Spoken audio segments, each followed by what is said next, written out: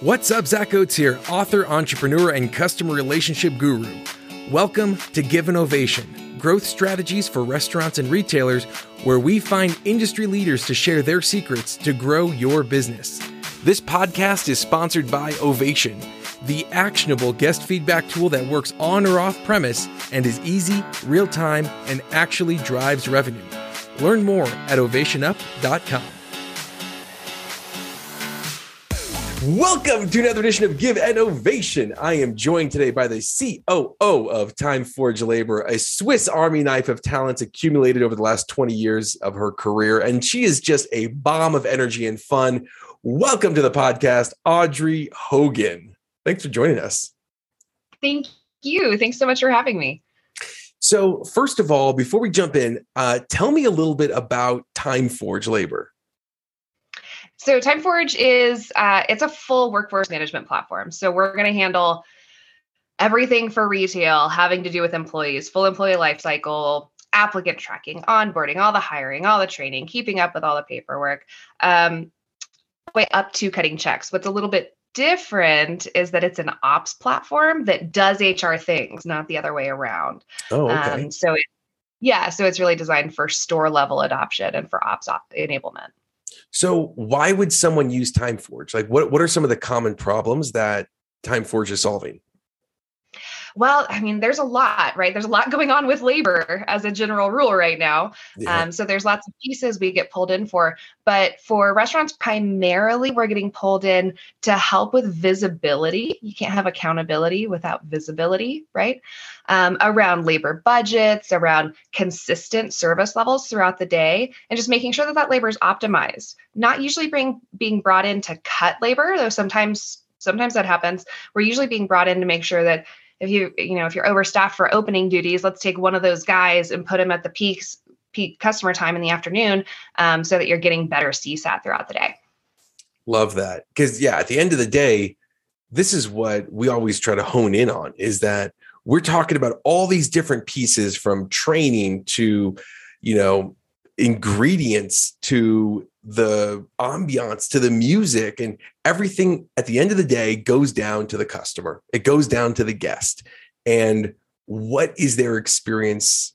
Is their experience improving or not? And I think that's really the key that all of this is focused on, and why I think that at the end of the day, the last mile between your guest and their experience are your people.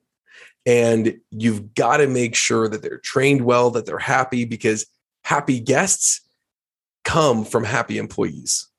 And there's just a one-to-one correlation there. And so how do you, in your career, as you've gone through lots of different things in the ops world, and, as it seems like you've just been able to be given a project, and you're the type of person where it's like, Audrey, we don't know anyone who knows how to do this. Can you figure it out? And you're like, yes, I could do that. Right. Has that been kind of your MO through your career? It seems 1,000% master of none right here. Absolutely. Lots of Googling, right? I have just enough experience, running stores, and I used to work for a restaurant chain and help open new stores month to month. That was my life, and it was very fun. And so I have just enough experience in lots of little things that I like to tinker. Well, that's awesome, because at the end of the day, you need a couple of Swiss Army knives in there, because you never know what's going to pop up. And so how do you prioritize in, having all these different skills, seeing all these different experiences? How do you prioritize what's most important that needs to get done today? A couple of ways. So the prioritization on a day-to-day basis is going to be really, really easy, no matter if it's something that you're deeply experienced at or a new Swiss Army knife project that you got handed. As long as the organization's goals and priorities are very clear and transparent, it should be easy to organize what you need to do to support those goals. So we we discovered this, we knew this, right? Like that's logical. I think everyone would agree with that. But then actually seeing it in play as we implemented EOS was really, really cool. So we got EOS from traction implemented. We're on year 3 now. And then just seeing everyone self-prioritize what was on their plate instead of going, hey, Audrey, what's important? What do I need to do? Which one matters more? It's obvious, it's transparent, and it's implicit almost. So it's been great. And how do you encourage your team? So EOS, for those who don't know, it's an organization system to help leadership teams get connected, set goals, have the, shared vision, have the right metrics, have the right vision of what are we doing this year and 3 years and 10 years? What we're doing this quarter and this month, how does it apply to that to help us get there? It's a great system. We've implemented a lot of EOS at Ovation as well. How do you communicate at the end of the day the importance of what they're supposed to do so they can self lead? Yeah, our quarterlies help a lot with that. So the way that we structure our quarterlies is we do a review of the previous 90 days.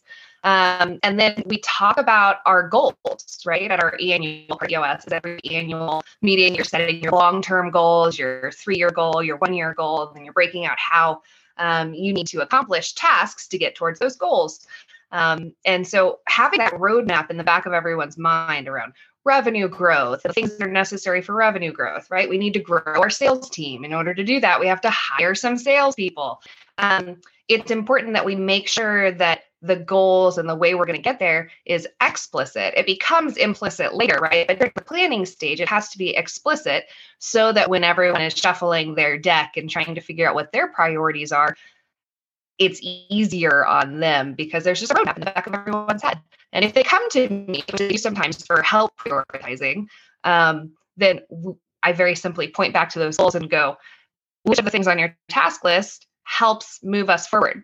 Does anything move the needle? If nothing on your list is moving the needle, it's the wrong list, right? Yes, absolutely. Because I think at the end of the day, everyone needs to surround themselves with a North Star metric. What are we all trying to do together? Where are we trying to go? And then everyone needs to understand their role in getting there, right? Everyone's got their hands on their oar. And if one person isn't rowing in the same direction at the same tempo, it throws the whole system off. And so I think that's really key. And going along with that, what do you think is the most important aspect of guest experience nowadays? I think it's shifted. So I think the answer is always culture, right? Your business's culture is going to matter more than anything else you do for guest experience. That's going to be employee retention, employee morale, 100%. But I think that it's shifted because of the public adoption and visibility of terms like Karen, right? I think that there are a lot of the guest experience, right? Yeah. So I think it's shifted. I think that guests are a lot more forgiving right now than they used to be. I think there's still that segment of the guest population that's going to be critical and often justifiably. But I think that especially as the younger generations are coming up with terms like Karen and Ken in the back of their head as things that they don't want to be, I think that we're going to see the way that pivots into guest experience through cultures coming to meet that need slightly differently than previous generations is going to be interesting to watch. And when you say cultures, are you specifically referring to the cultures of like how we treat our employees and what they're feeling like? Yeah. That's in my estimation, that's going to be a result of culture. Culture is how we do things around here at its simplest, right? There's lots of fancy explanations around culture, and I think the term is grossly overused right now, and that's coming from someone with a strong HR background. But I think that how employees act and how guests get treated and how the company treats the employees are going to be symptoms of the culture of that organization. Okay, awesome. No, I think that makes a lot of sense in terms of culture and having that be overused, because at the end of the day, right now, everyone is talking about culture, right? A lot, like everyone's saying, we have a great culture here. Come work with us because we have a culture. So talk to us around, what do you think are some of the ingredients of a good culture, and what are some of the ingredients of a bad culture? Oh, that's deep. That so a good culture, the ingredients are going to be, I think, around positive intent, and that's going to drive, from leadership. There's a lot of argument around how culture can be driven bottom up if you're not being intentional in your culture and how you're laying the foundation. But if you're being intentional in setting a good culture, leadership's going to have positive intent. It's going to have a clear vision. It's going to have a goal for the business that's outside of just make money. It's going to have pretty transparent rules for itself, leadership will, around how it wants to engage with employees and with guests and with other members of the leadership team. I think bad culture happens. I don't know that I'd say that there's a bad culture. I'm sure that there's toxic cultures, right? Yeah. But I think anything that is not intentional, when you're not being intentional about how you're laying the foundation for that culture and how process is playing into how people feel and whether they know how to do their job and whether their communication styles are consistent across the organization, all of that comes from a lack of intention, in my opinion. So just kind of like letting it happen as opposed to being deliberate about it. Yeah. And I've seen accidental good cultures, but they don't scale and they don't last long because accidental good cultures, when there's not intention in that foundation, are typically reliant on one central strong leader. And if that person's role shifts or they're no longer with the company, the culture falls apart. So that intention is what's core to a good culture, in my opinion. I love that. And going along with that, what do you think are some successful tactics that you've seen implemented lately? We've talked about EOS in terms of how do we help foster that good culture and the improved operations. What are some other tactics that you can share with us? What I'm loving right now is the level of partnership. So I just spent a month of my life at trade shows, just back to back, going to industry conferences. Where we were hanging. That's right. And it's so fun right now. I think we're in such a pivotal time for retail as a whole, but especially restaurant, food service, bars, where the sky's the limit. It started with APIs, right? And everyone's starting to integrate together and vendors going, hey, I don't have to be everything to everyone. I can focus on my best of breed solution and make sure that I am the very best at this one thing. And I can integrate with partners to be even greater than the sum of our parts. And I think it took the rapid technology adoption over the last 3 years for vendors to really recognize the power that came with partnership. And I think everyone has drank the Kool-Aid, for lack of a better term, and the industry is going to be reaping the reward for decades. It's so cool to watch. So tactics around partnership, integration, actually listening to the industry and trying to anticipate needs instead of being reactive, seeing that across the vendor landscape right now is my favorite thing.